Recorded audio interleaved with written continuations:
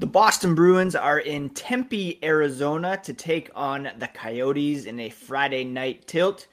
And Zdeno Chara is telling tales about the 2011 Vancouver Canucks and how they motivated the Bruins with some early celebration planning. Let's get into it on today's episode of Locked On Boston Bruins. You're Locked On Bruins, your daily podcast on the Boston Bruins. Part of the Locked On Podcast Network, your team every day.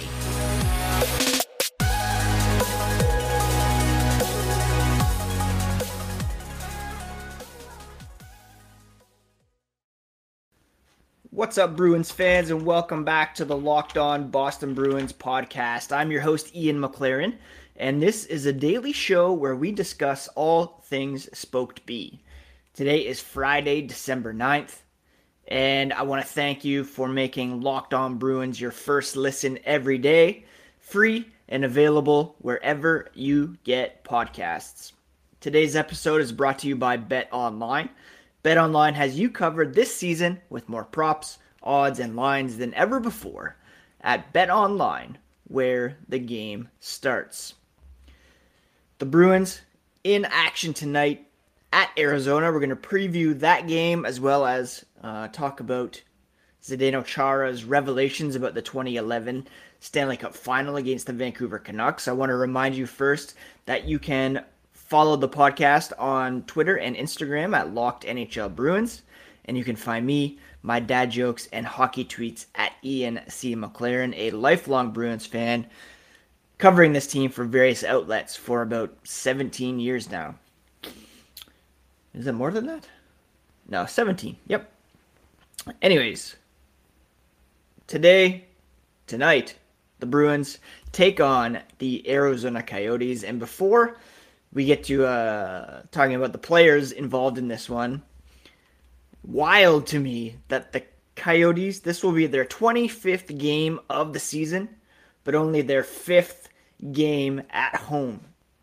They're 6-11-3 on the road, 20 games of their 24 played on the road, 1-2-1 at home. And of course, this season, they're playing at Mullet Arena, a 5,000-seat indoor multi-purpose arena at Arizona State University in Tempe, Arizona. It's the home of the Arizona State men's and women's hockey teams, women's gymnastics, men's wrestling, and it's the temporary venue for the Arizona Coyotes through at least 2025. This is where an NHL team is playing, a 5,000-seat arena.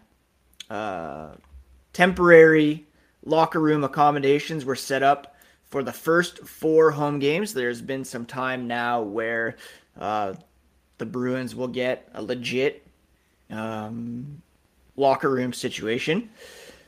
They have just ended a franchise record 14-game road trip while construction of the locker room annex has been going on. It's expected to be completed by tonight's game.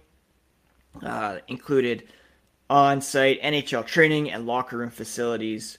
So the season began with the arena not even quite ready to host the Coyotes and their opponents, but reportedly that is to be finished by the time the Bruins check in for tonight's game. So that's something to keep an eye on for sure.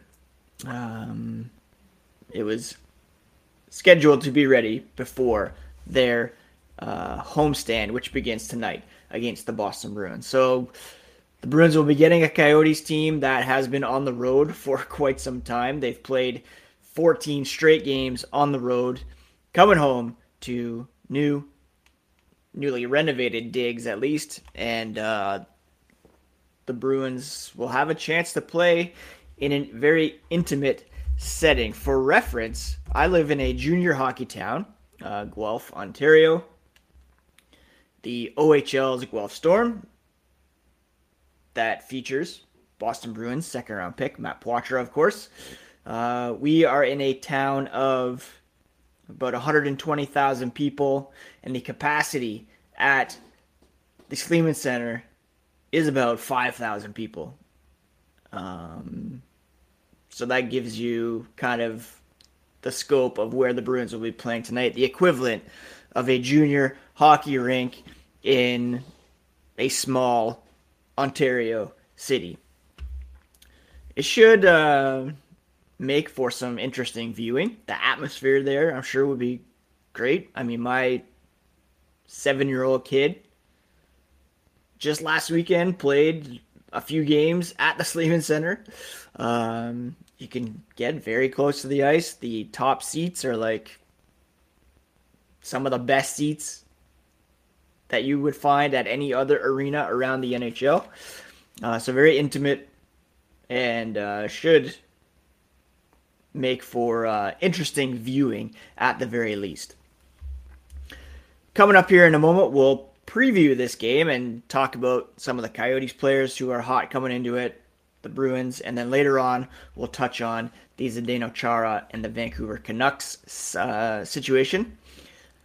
But first, this episode is brought to you by BetOnline. BetOnline is the top spot for all your sports betting information here in 2022. They have everything you could possibly need to make your bets on the World Cup of Soccer, this weekend's football schedule, basketball, hockey, esports. They've got it all at BetOnline. Every professional and amateur league, the latest odds and trends. They're the fastest and easiest way to get your betting fix in.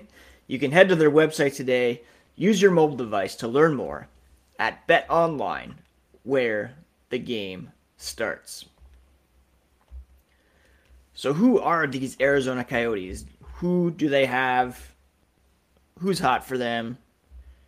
Who has helped them win 7 games in their first 24? For reference, they are 7th in the Central Division, 7-13-4 record, just a touch better than the Chicago Blackhawks, higher point percentage, and a better goal differential than the Blackhawks. In the Western Conference, the Coyotes are 14th out of 16, with the Anaheim Ducks well down the standings as the bottom team in the NHL at the moment, in the running for the Connor Bedard sweepstakes. When it comes to their top scorers, well, over the last 5 games, they've had a rookie step up, leading the team in points. That would be Matias Maccelli, who was a 4th-round pick back in 2019 out of Finland. He's got 2 goals, 15 assists for 17 points in 22 games this season, 6 points over his last 5 games. Shane Gostisbehere leading the team over the past 5 games with 2 goals. Maccelli with the 5 assists.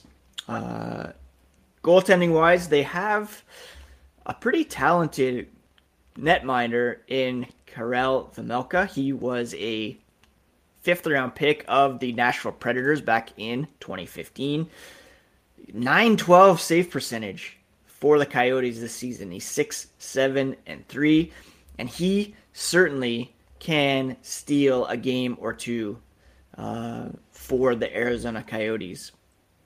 He's got 2 shutouts this season, and again, he's a guy that could very well make 50 saves and earn a victory for the Coyotes. In fact, he shut out the Carolina Hurricanes earlier this season, shut out the Islanders, not as impressive, but that one against the Hurricanes, he made 36 saves in that one.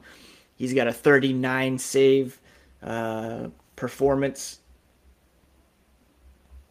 earlier this season, 41 save performance in a win over the Florida Panthers earlier this season. He beat the Maple Leafs earlier this season, making 26 saves in that game. So again, he's a guy that could very well step up and steal a game for the Arizona Coyotes. The Coyotes led in scoring by Clayton Keller, 24 games played, 22 points. Shane Gostisbehere with 18 points. Our old friend Nick Ritchie, of course, still hanging around in Arizona. He's got 6 goals in 21 games. They also recently got Nick Schmaltz back from injury. Had a hot start, but he's cooled off since his return, only 4 points in 5 games. This team has some players who can put the puck in the back of the net. Just a very weird team with their arena situation and with their rebuilding. They're always taking on bad contracts, etc. They've got a bunch of guys who could indeed be floated at the deadline in terms of trade acquisitions and loading up for the draft. It's insane if you look at their draft picks over the next couple of years, 2024 especially. They have 3 second-round picks, 4 third-round picks, a couple 4th-round picks, and they have Boston's 7th-round pick next year as a result of the Michael Callahan trade, where the Bruins acquired the rights to the defenseman and sent that 2024 7th-round pick. The one they're most concerned about is this year's 2023 first-round pick, which could indeed turn into Connor Bedard. Rookie Dylan Guenther won't be with the team. He's off to a pretty good start in his NHL career with 11 points in 21 games, but he's been loaned to Team Canada for the World Junior Tournament. So, again, a team that kind of relies on their high-end talent to perform every single night without one of their top rookies. Jacob Chychrun will be in the lineup. He's a guy that's always been linked in trade rumors, a guy that I will admit I was a bit higher on in his draft year than Charlie McAvoy. That's probably my OHL bias coming into play. But he, is a high-end defenseman. Hasn't panned out as well as Charlie McAvoy, of course, but still somebody to keep an eye on. And, of course, our old friend Nick Ritchie will be looking to make an impact for the Coyotes. It's a 9:30 p.m. start, so, it is a Friday night. Hopefully you can sleep in tomorrow so you can enjoy tonight's game. I have to get up in order to take my kid to basketball tomorrow at 8:30 a.m. So, could be a bit dicey. The Bruins will be off tomorrow, back in action on Sunday against the Vegas Golden Knights. So I might pop on and do a quick bonus podcast to talk about tonight's game in advance of Sunday night's game. Coming up here after the break, a wild story about Zdeno Chara and the 2011 Stanley Cup Final. But I want to thank you once again for making Locked On Bruins part of your day, free and available wherever you get podcasts, including YouTube. For your next listen, check out Locked On Sports Today, the biggest stories of the day, instant reactions, big game recaps, the take of the day, available on YouTube and wherever you get podcasts. So Zdeno Chara's been in the spotlight a bit over the past week, playing in the Boston Bruins alumni game with Ray Bourque, and he recently appeared on the Games with Names podcast in an interview with Julian Edelman and Sam Morrill. He made some very interesting comments about the 2011 Stanley Cup Final and how the Canucks motivated the Bruins by prematurely believing that they were on their way to victory in that series. Chara says that Canucks players began practicing how they would celebrate winning the Stanley Cup after winning their first 2 games in Vancouver. Those two games, if you'll recall, were incredibly close. And in games 3 and 4, the Bruins blew out the Canucks by a combined score of 12-1. Canucks won game 5 in Vancouver, 1-0. They lost game 6 in Boston. And then, of course, the Bruins won 4-0 in game 7. This is what Chara had to say. After losing 2 games in Vancouver, the Bruins saw players from Vancouver coming on the ice in the Garden, and they were actually practicing how they would be lifting the cup and handing off the cup to each other. We found out about these things, and we were like, bleep this. We're not going to allow this to happen. It just fueled us.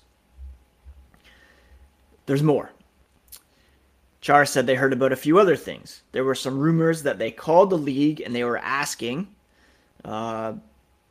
likely after Game 5, they were calling the league and asking how many people or family members they can take on the ice after they win the championship.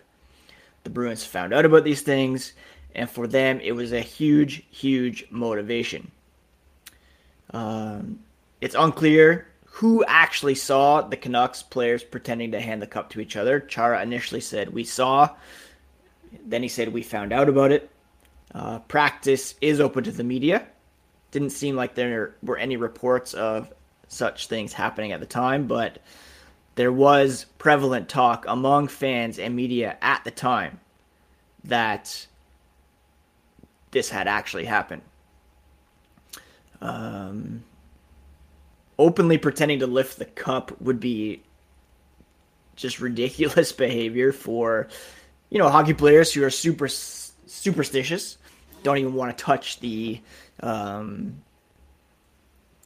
conference championship trophies.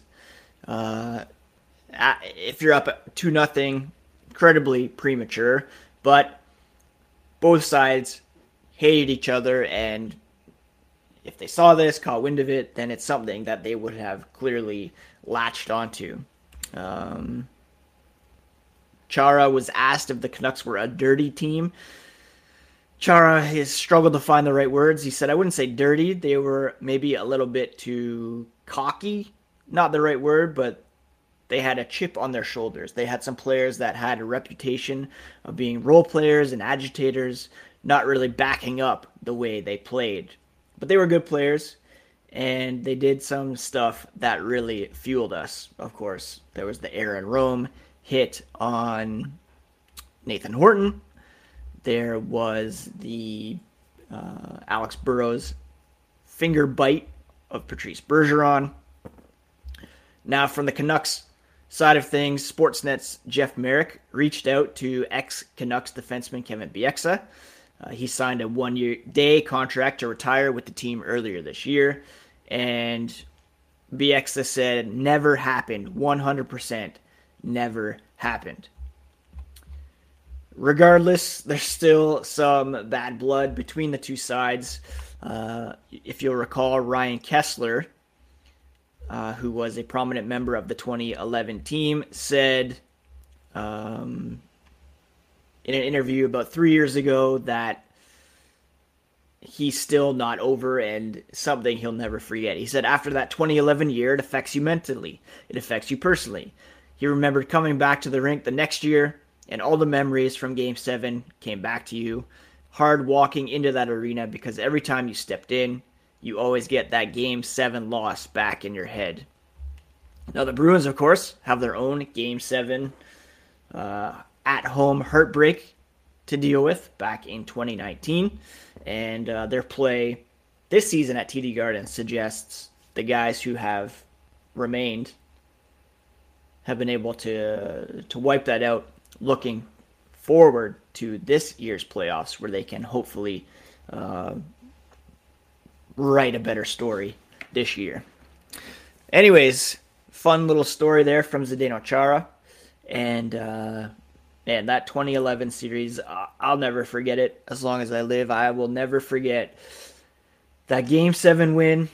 We had a infant at the time who was peacefully sleeping in his crib when the Bruins won. So I went outside. We lived in a basement apartment at the time with a separate entrance. So I opened the sliding door, went out into the backyard, and literally like got on my knees and raised my hands in victory. I was just so happy, and I'll never forget that feeling as long as I live, and I hope that we get to experience that again very, very soon.